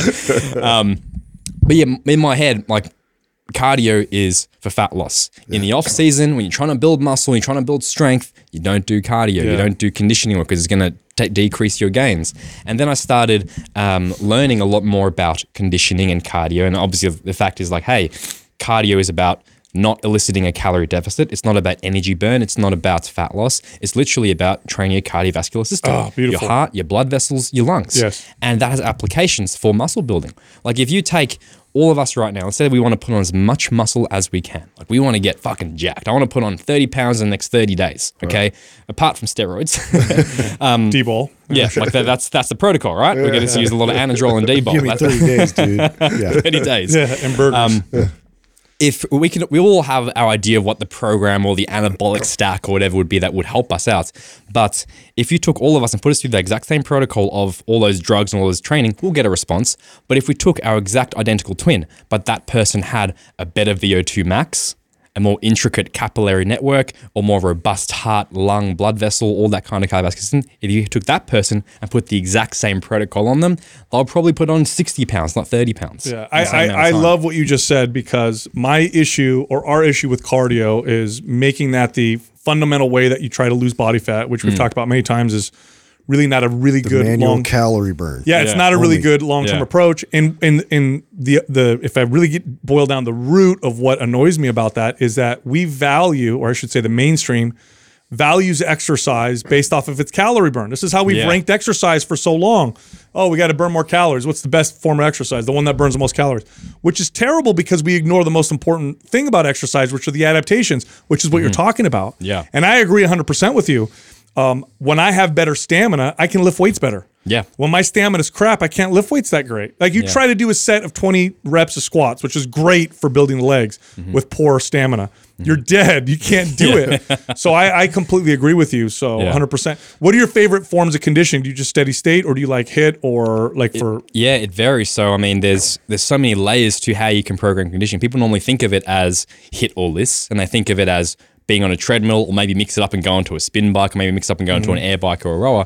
But really, conditioning can also be how you perform your weights. Like, there's no, like, we identify conditioning by its exercise choice of running or jogging or cardio exercises, but conditioning should be determined based upon the work to rest interval, the duration, and the overall intensity that you use. And because of that, you can use any exercise. You can use deadlifts, you can use an overhead squat or whatever. So it really comes down to how you apply the exercises. So that will then become individual dependent. What I personally will do will be based upon how it fits into what else I'm currently doing. So when it comes to programming for conditioning, the first thing I want to ask is, am I focusing on this particular session? Am I focusing on aerobic conditioning or anaerobic conditioning? Because they're slightly different things in terms of the overall duration of it. And that will then determine, okay, how long is it going to be and what's the relative intensity? That will then determine what exercises are going to make the most sense. Like if I'm doing an all-out anaerobic 20-second burst, like 20 seconds on and a minute off for like 10 sets, that's going to have a very specific anaerobic conditioning stimulus on my body. It's also going to predicate me towards certain exercises where maybe something like more plyometric-based exercises are a really bad choice because I'm going to be very sore. There's higher injury risk. It's going to damage my ability to be able to do higher frequencies of that to create more adaptations. So, and then why would I do that over doing more of a steady state long duration? It may be because I need to improve my max power output and my ability to handle things like lactate, my ability to handle myself working at a maximal intensity under fatigue conditions. That's a very different adaptation to what I'm going to get from the zone 2 cardio. The low intensity stuff is going to work more on the mitochondrial side of things, going to work more on the just the overall blood flow and the stroke volume, the heart side of things, the adaptations there. So I think the mistake people make is they argue between HIIT or LISS. HIIT, you're going to get the afterburn. LISS, you're going to get the lower intensity. But the reality is you need both, and they support each other. They're going to help each other. So we should be doing plenty of both styles of training. You can't just do LISS. Even though it's going to help you with your recovery, it's going to, over time, not let you learn how to push hard under a fatigue state at a maximal intensity at a max heart rate. You can only get that from doing true anaerobic intervals. And you can't even get that from doing weightlifting. You can't get that from even a hard set of like a true grinder, 15 rep set of squats. You're not going to practically be able to do that enough to be able to get the anaerobic stimulus that you need from just doing a few hard sets in the gym. Because technically speaking, I could do a 20-second all-out burst, 1 minute off, 10 sets. That's going to give me the anaerobic benefits of training under fatigue conditions. I could do the same thing on a squats. I could do a 20 rep set of squats. That might take me 20, 30 seconds. My eyeballs will be bursting out. I could take a minute rest, do it again. The issue there is, as I do more sets to accumulate the required volume to create the adaptation for conditioning for the anaerobic stimulus, it's dangerous. Yeah. It's dangerous, it's impractical. Yeah. So eventually, whether you like it or not, we all should be doing some cardio work that is probably going to be on a cardio-based machine in the anaerobic threshold and also in that low intensity threshold to supplement and support our weightlifting. Because you can't get the same adaptations across all these different things from the one implement. And that's what we should be looking at. Yeah. I agree. How much of that are you programming in a week, typically? Yeah. A generic answer, obviously. So if I really want to drive up the adaptations to improve the benefits for recovery in a certain cycle of training for myself right now, it would be every day I'll be doing some kind of conditioning, whether it's anaerobic or aerobic. I might usually flip-flop between the two, so maybe 3 days of each a week. My weight training will take a back seat. I might only train twice a week for doing like pure strength work because I can't handle all the extra cardio work I'm doing. But it's okay because train 2 days a week. Are you going to lose muscle mass? Such a good point that you just did. You just said that right there. Because I think everybody the mistake, just adds. Yeah, the ad. That's the mistake that I think most people would make, and then they end up losing muscle because of how much they're throwing. For sure. But it's like, well, what's my main priority right now? My main priority right now is to drive the cardiovascular adaptations. I need to do aerobic and anaerobic stuff. I need to do it probably most days because it doesn't take a lot of soreness, doesn't take a lot of recovery from us. I'll do it every single day. But neurologically, I probably can't perform as much in my weight sessions. I'll do less there. But again, realistically and mechanistically, am I going to lose a lot of strength and muscle mass training twice a week with weights? I'm not. No. It's going to, at absolute worst, it might come down 10%, but it'll come back overnight. Yeah, that's the beauty of strength training is that you such a small amount is required to maintain what you built versus what you did. Yeah. Not necessarily true with other forms of exercise. I know with cardiovascular exercise, the more, I mean, obviously you can't keep doing this, but the more the better. Strength training is really interesting. Like, especially, I've been working out for so long now that I can keep muscle really easy. Like if I just worked out twice a week, I wouldn't lose any muscle or strength, but I wouldn't have built any with Yeah. just, or get to this point with just 2 days a week. So it's really interesting. Yeah, and the cardio is interesting as well because it is kind of similar where once you spend like a good 4, 8, maybe 12-week block of doing this dedicated conditioning style work, you've created changes to your heart. Like your left ventricle has grown. You've created more blood vessels. You've changed your body on a cellular level. That's not going to change overnight either. Like once I've done that block of say even just 4 weeks of doing a lot of conditioning, I'll probably come back to just 2 sessions a week. Like I'll do one extended, like 1 hour, 90-minute session, and I'll do one 15-minute anaerobic session, and that'll be enough to maintain, and then I can ramp up the weight training, and it'll maintain for a while, but eventually there is going to be slow diminishing benefits to it, and then I'll need to ramp it back up. Yeah. Like we know for all of us, training 2 days a week with weights is enough to maintain, but for how long? If we trained just 2 days a week for the next 5 years, we're definitely going to be a bit smaller, a bit weaker over time. Sure. So we've But got it to would take a find, while. we've got to find where is that point where, what's the minimum effective dose of cardio that I can do to maintain where I'm currently at, and then when I see it decreasing as well, I need to add more back in again. It's always ebb and flow, push and pull. So good. As programming though. Yeah. How do you feel about the like full body versus body part split debate that you often see? I remember for me that was really a game changer, and we talk about on the show why. And it's not necessarily the frequency, because you could do a body part split and still hit the body parts 2 or 3 days a week, but rather it was just the exercise selection tended to be better because I'm doing less volume per body part, and if I missed the workout, I didn't miss the legs or whatever, the body parts I like to miss or whatever. So, I mean, what is your experience on that? And do you have a preference? I personally prefer, for most people, this is Gen Pop and advanced people, I usually try to trend towards more of a full body or a blended body part thing as opposed to arm day, shoulder day, back day. And that's actually not how I grew up. I grew up doing body part splits. Yeah, I grew up doing bro stuff. But then I realized that, hey, it's overkill. I'm doing 10 exercises for back, and they're all good exercises. I'm pushing them all hard, but at some point the stimulus just keeps going down, the fatigue starts going up. So the whole full body or half body, upper lower splits, they're designed to try to find this balance between stimulus and fatigue, and saying how much do we really need to stimulate muscle growth or strength or whatever the adaptation is, versus how much more would I add on that would then create extra fatigue. And that's why I think there's a magic in full body work, is it forces you to really be intelligent about how you choose exercises and how you direct that hard stimulus, because you only have one exercise for say back on that one day. So you got to make sure it's a good exercise. You wouldn't necessarily pick deadlifts for your lat hypertrophy on that full body workout. You'll think more of a pull up. You'll think more of a pull down or a row instead. And you'll do deadlifts maybe as a hip extensor posterior chain on the other full body day that you do. So it kind of forces you organically to be smarter about exercise selection and also be smarter about how you really push yourself and make sure you're giving yourself an honest effort. Agreed. Yeah. Spoken like someone who's trained a lot of people. Yeah. Also very practical too. When you think of the average Gen Pop, the person, who goes a whole year and doesn't miss weeks here and there of training. And if you miss a couple days in a week and you only got in one day, at least you got a full body routine in. You didn't miss certain body parts. So that's why I really like it. Yeah. Too. So what annoys you the most right now about, I guess, the mainstream, social media fitness space? It changes all the time. So 1 minute they say this, another minute this is the popular thing. Is there anything right now that you're seeing that's kind of popular that where you want to roll your eyes? It's less about actual like what people are saying, because there's always going to be shit that pisses me off. But it's actually more about the platforms. It's more about the whole general culture of people and society as a whole on a meta level. And honestly, it is TikTok. And it's not just because TikTok's a new platform, but it's actually what I've noticed that it creates, what it breeds in terms of the population.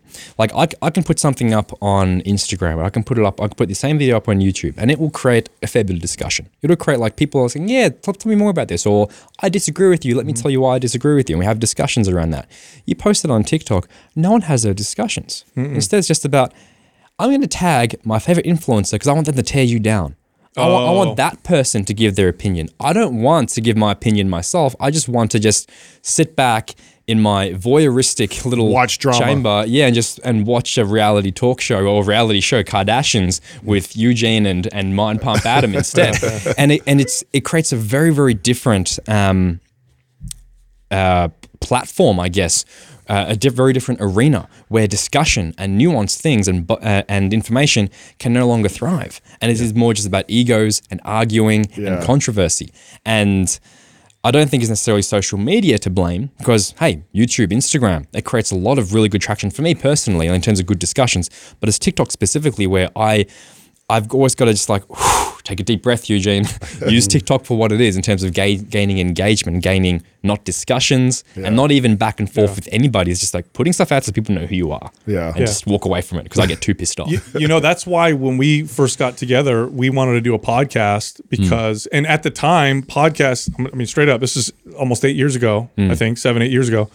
To ask people, hey, do you listen to podcasts? I swear to God, 50% of them would ask you, what's a podcast? Yeah. Okay, so it wasn't the most popular, but we chose podcast over Instagram and other media because we know that fitness and health and nutrition and wellness and fat loss and all that stuff is a conversation. Like I've never trained a client and gotten through to them accurately with 50 words or like a post. It was always like a conversation that we had over time, and that's why we enjoyed podcasts. This was an hour, 2 hours. We could talk about this, discuss like we're doing right now, nuances. Do you have a podcast, by the way? Are you any ideas in the future? I feel like you're well suited for it because talking to you on the podcast is you can really discuss all these nuances.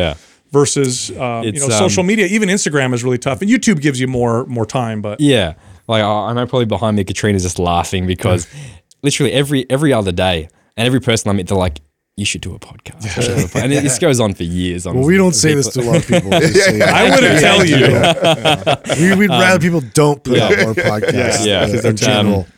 For me personally, I shoot myself in the foot a lot because I have one of my big limits holding me back is like, I see what you guys have and I'm like, man, this is fucking cool. If I did a podcast, I don't want to do it over Zoom. I don't want to do it over Skype. I want to do it in person. I want to have a proper facility where I'm running something, which I do have. Like I got my own private gym, my own private space where I could film things like this.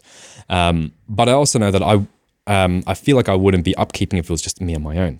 Where I would need, you got a group of guys you can bounce off each other. If it was just the Adam show, just the Justin show, you wouldn't run out of ideas, but you would find it hard to It wouldn't be as popular, I'll tell you that right now. It'd be harder for you to keep showing up as well. But there are guys like, Ben Greenfield, who's got his own podcast. He does all his own stuff and he just pumps it out and that's his thing. For me, personality-wise, doing it on my own is not a good fit. So I'm like, okay, what would I personally want to get out of a podcast? I'd love to be able to have interactions with cool people in person. And I've got the space for it. I have the equipment to be able to do that, but I don't have being in Australia in a very isolated spot. It's like, hey Adam, you want to come out to a podcast next weekend? I'll foot the bill for you. It's Eugene. Here's the biggest disagreement I'm going to have with you because I'll disagree and I'll tell you why because there's a lot of paralysis by analysis going on right now. I disagree. You could do just fine by yourself. You're very, very articulate, and you could pick a subject. And you don't have to we do 5 podcasts a week. That was our strategy, was to just blow people out with information. Plus, we like to talk. You do 1 episode a week, and it would support your social media. And you would literally bring up a subject and talk for 45 minutes on it. I think you were made for that type of thing. Well, there's other ways to do it too. In fact, actually, I think you mentioned Andy Galpin earlier, which, by the way, is so crazy to me. Isn't it wild how not popular he is? I know it's messed up. It's because he's not clickbaity. It's because he is, and he's every time one of my favorite. He doesn't look like a big juice head. Well, one of my favorite things about Andy when you talk to him is he is very careful to every time he never speaks in certainties, even when he's speaking about studies. He'll always tell you all the nuances of it and what we know right now. So but unfortunately, he's just not popular. A lot of people don't know who he is, but I think he puts out some of the best information. My point of bringing him up, he does seasons, which I think is kind of cool way to do it. If I were to do podcasting if it was just me by myself, I would actually plan out 12 episodes. That way I'm not held accountable to like every week have to come with this thing. I'd plan out my 12 episodes and it would be a season. That way I know the content I'm going to produce. Now, hopefully I'd get some guests. Maybe I could convince to come in. If not, I'd hold some by myself. But then when I'm done with my season, I can pause until I'm ready for my next season and say release it like a Netflix show. I love that. Yeah, it's smart. What's his podcast? I forgot what his... I really like that idea. There's other people that do it too. I just remember he was one of the first people I saw that did. He might not even still do it anymore. Yeah. It was like a lot of historical stuff too, with like bodybuilding and he's a real historian around bodybuilding, so he's fun to talk to about this. Cool. I think you're absolutely right, Sal, because I know for myself, I'm a big paralysis by analysis in this. okay. And for podcast, I know that's my thing. Is like, does it have to be perfect? It does not. But my thing that holds me back is like, oh, I want it to Okay, be you know what'll help? Go back, and I don't want my audience to do this. Don't do this, audience. But I'll tell you. Go back and listen to our early episodes, and you'll be like, "Oh, okay. These guys do not get paralysis. Yeah, they do not. There's no paralysis by analysis here."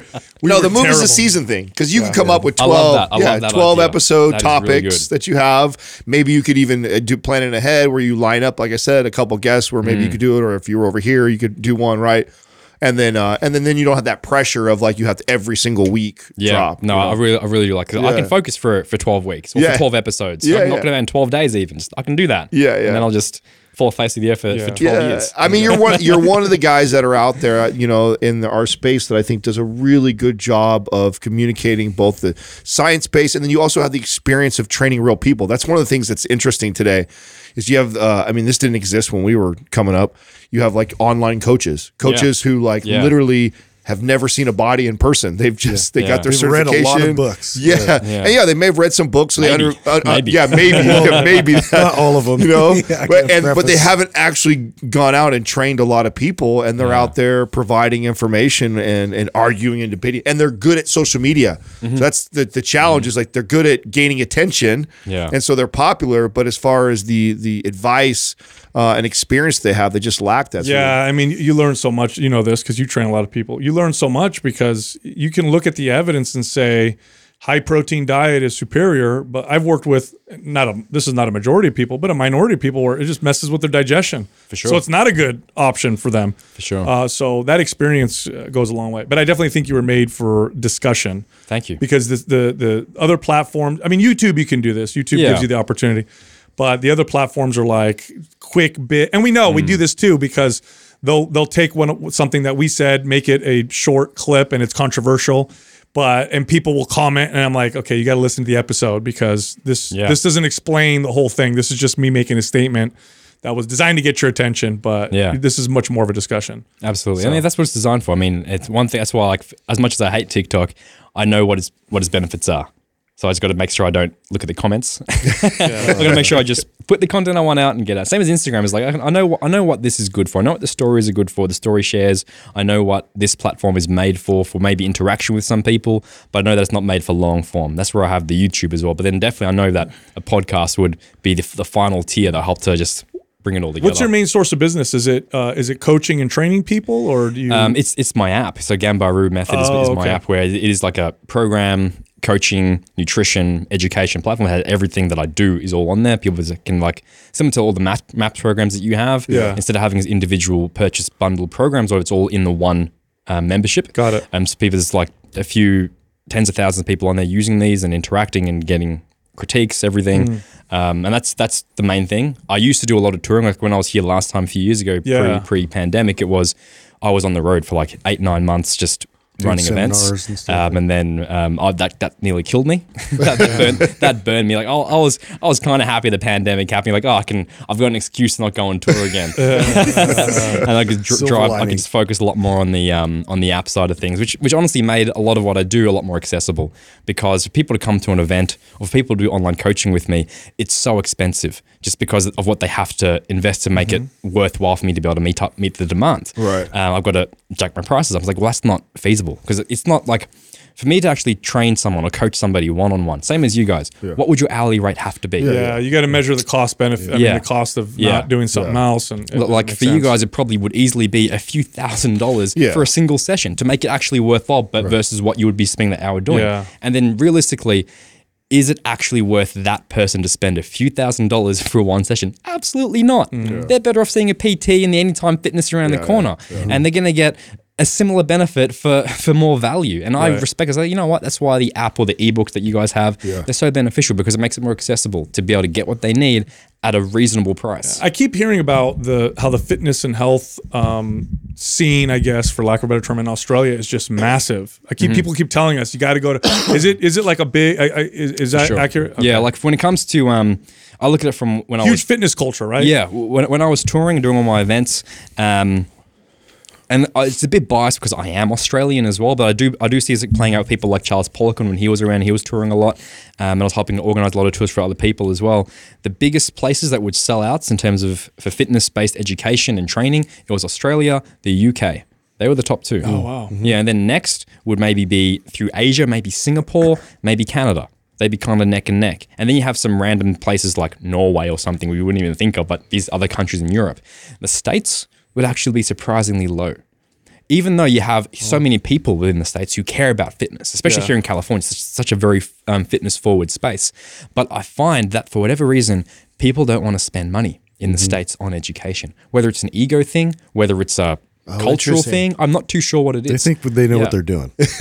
Honestly, I think personally, outside of objectively, I think I think they have that belief though. Yeah.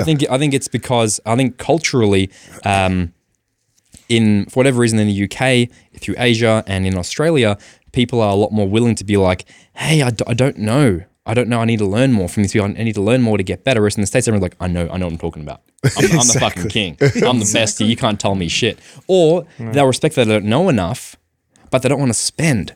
They don't want to spend much money. Interesting. They'll spend like $50 and that'll be expensive. Yeah. You know? I wonder if it's just the competition. There's so much competition. It might be that as well. You know? It could be that as well. Yeah. But I find like if I run an event in Australia, it'll sell out in about 10 minutes. Wow. If I run an event in the UK, probably maybe an hour. US, it'll be 2 months to maybe sell. Wow. We would have been out interesting. there. We would have been out there by now, but you guys have such big spiders. I don't know if I could. They're not that bad. I mean, look, bro, I've seen videos. Are they Okay, in toilets? I just have to clear it doesn't this happen. up. Like I barely see anything like that. And the reality is, the ones that are going to kill you, you're not going to see them. You don't need to worry about that. I feel so much better. You're going to be dead. Who cares? You know, you lived a good life. Your time is now. Koalas can give you gonorrhea. And I read that. Eugene, who are some of your favorite content creators in Australia? Who are your peers that you like? So my absolute favorite is my training partner, Sherelle. Sherelle Grant, which is, again, it's going to sound incredibly biased, but she does put out some incredible content that like nuanced more for women. Yeah. Like she's an incredible role model for women. She's putting out really good nuanced discussions. And she's, again, a person who doesn't want to be in an echo chamber. She wants to learn. She wants to always bounce ideas off other people and just expand her mind as much as possible.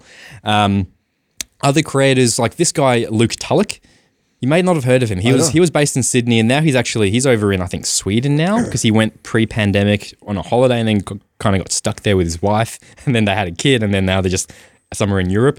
But I call him Australian so because he has an Australian accent. Yeah. But he's a really good evidence-based, science-based content creator. Okay. And again, like, what I love is he's very much like an Andy Galpin. It's never definitive. It's never like you should do this. It's always about here's the mechanism. Here's what we know so far, and here's how open it is to interpretation. I feel like us in Australia, we can adopt James Smith as a person. Okay, he's like we're gonna say he's an Aussie. I love that He's guy. an He's Aussie. great. He's a good guy. Yeah. As much as he triggers a lot of people and he love rubs a lot him. of people the wrong way, if you look at where he's coming from, I agree. and you look at his character, like what can we learn from that? Like whether or not you like the way his style. Like, I'm sure people don't like my style. I know that. Yeah. And he's comfortable with that. And you say, what can you learn from the way that he carries himself?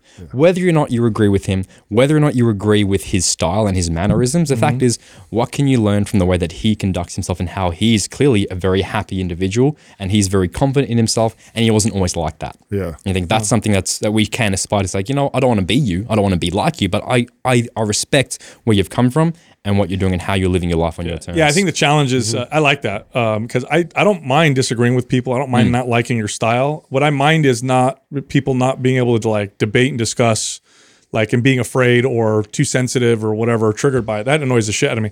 And I think you see more of that in fitness just because we tend to be more insecure because most people get into fitness because they had body image issues. I think that might carry over. Yeah. You know, something you mentioned that I think is a really bright spot. You mentioned your training partner and you know how she's influential. The communication to women about strength training has radically changed since when I first started. It's amazing. You know, I haven't worked out in a commercial gym in a long time, and I just restarted maybe 6 months ago. And I'm seeing women in the gym lift, deadlift, squat, bench, overhead press, using like challenging themselves with strength-based exercises like I'd never seen before. This is a totally different, it was so different back in the day that this is really, if I could point to one really positive change in the fitness space, I'd say that has to be one of the biggest ones. Yeah, that's a big one. It's incredible, and it's honestly intimidating. So, like people ask me to say, "Hey, Eugene, why don't you do powerlifting?" I'm like, I don't want to do powerlifting because I will be outlifted by women who are like 4 weight classes below me because of just how many people are doing it. I saw Steffi Cohen squat 405. Yeah, right. Like I'm done. I'm good. I'm happy. I stopped squatting. Yeah, I don't want to expose myself to any more ridicule than I already am. You know, just like leave me out of this kind of thing. I think it's incredible though, like seeing how women are a lot more confident and they're making a much bigger presence within the fitness industry. And I think it's so cool. And I think it's actually the important thing is if I look at my analytics on my followings on YouTube or Instagram or whatever, I have like 80% male. Mm-hmm. But you look at my customers, it's like 60% female. Yeah. Mm-hmm. And women are the ones who are driving the industry forwards. Yep. Yeah. They're the ones who care. They want to learn. They've got no ego. They want to push the industry forwards. And that's why I think we're seeing such a big surge in the fitness industry. It's not because of men, even though men are typically seen as like the authorities or whatever. You look at the biggest influence to creators, it's mainly males, unfortunately. But they're not really the ones pushing the industry forward. You think they are because they're the faces of it, but really it's the women because they're the ones creating the demand. They're the ones creating the market. They're the ones. consumers. Yeah, the consumers. They're like that for most markets. A lot of people don't know that. They're the consumers in most markets. So that's same for us. Mm-hmm. Yeah, very true. Yep. Well, bro, it's been a good conversation. Yeah. I really appreciate you coming on the show. I like that we can talk about certain things and appreciate what you're doing. And I think you should start a podcast. I really do. Absolutely. Thank you. There's the takeaway. I love that idea. Like the whole 12-week season or the maybe 4-week, one episode season. We'll still see what happens. But I love that idea. So thank you for bringing it up. And thank you for the time. Like I really appreciate it. Like I love it when I came here, like whenever it was a few years ago, I really wanted to come on, but we couldn't make it work. But I'm so happy we can finally make this happen. Yeah, It's no, a for big sure, honor for me. Eugene. Yeah, good deal. Man. Love Thanks for having me on, man. Yep. Thank you, guys. Thank you for listening to Mind Pump. If your goal is to build and shape your body, dramatically improve your health and energy, and maximize your overall performance, check out our discounted RGB Super Bundle at mindpumpmedia.com. The RGB Super Bundle includes MAPS Anabolic, MAPS Performance, and MAPS Aesthetic. 9 months of phased expert exercise programming designed by Sal, Adam, and Justin to systematically transform the way your body looks, feels, and performs. With detailed workout blueprints and over 200 videos, the RGB Super Bundle is like having Sal, Adam, and Justin as your own personal trainers, but at a fraction of the price. The RGB Super Bundle has a full 30-day money-back guarantee, and you can get it now plus other valuable free resources at mindpumpmedia.com. If you enjoy this show, please share the love by leaving us a 5-star rating and review on iTunes and by introducing Mind Pump to your friends and family. We thank you for your support, and until next time, this is Mind Pump.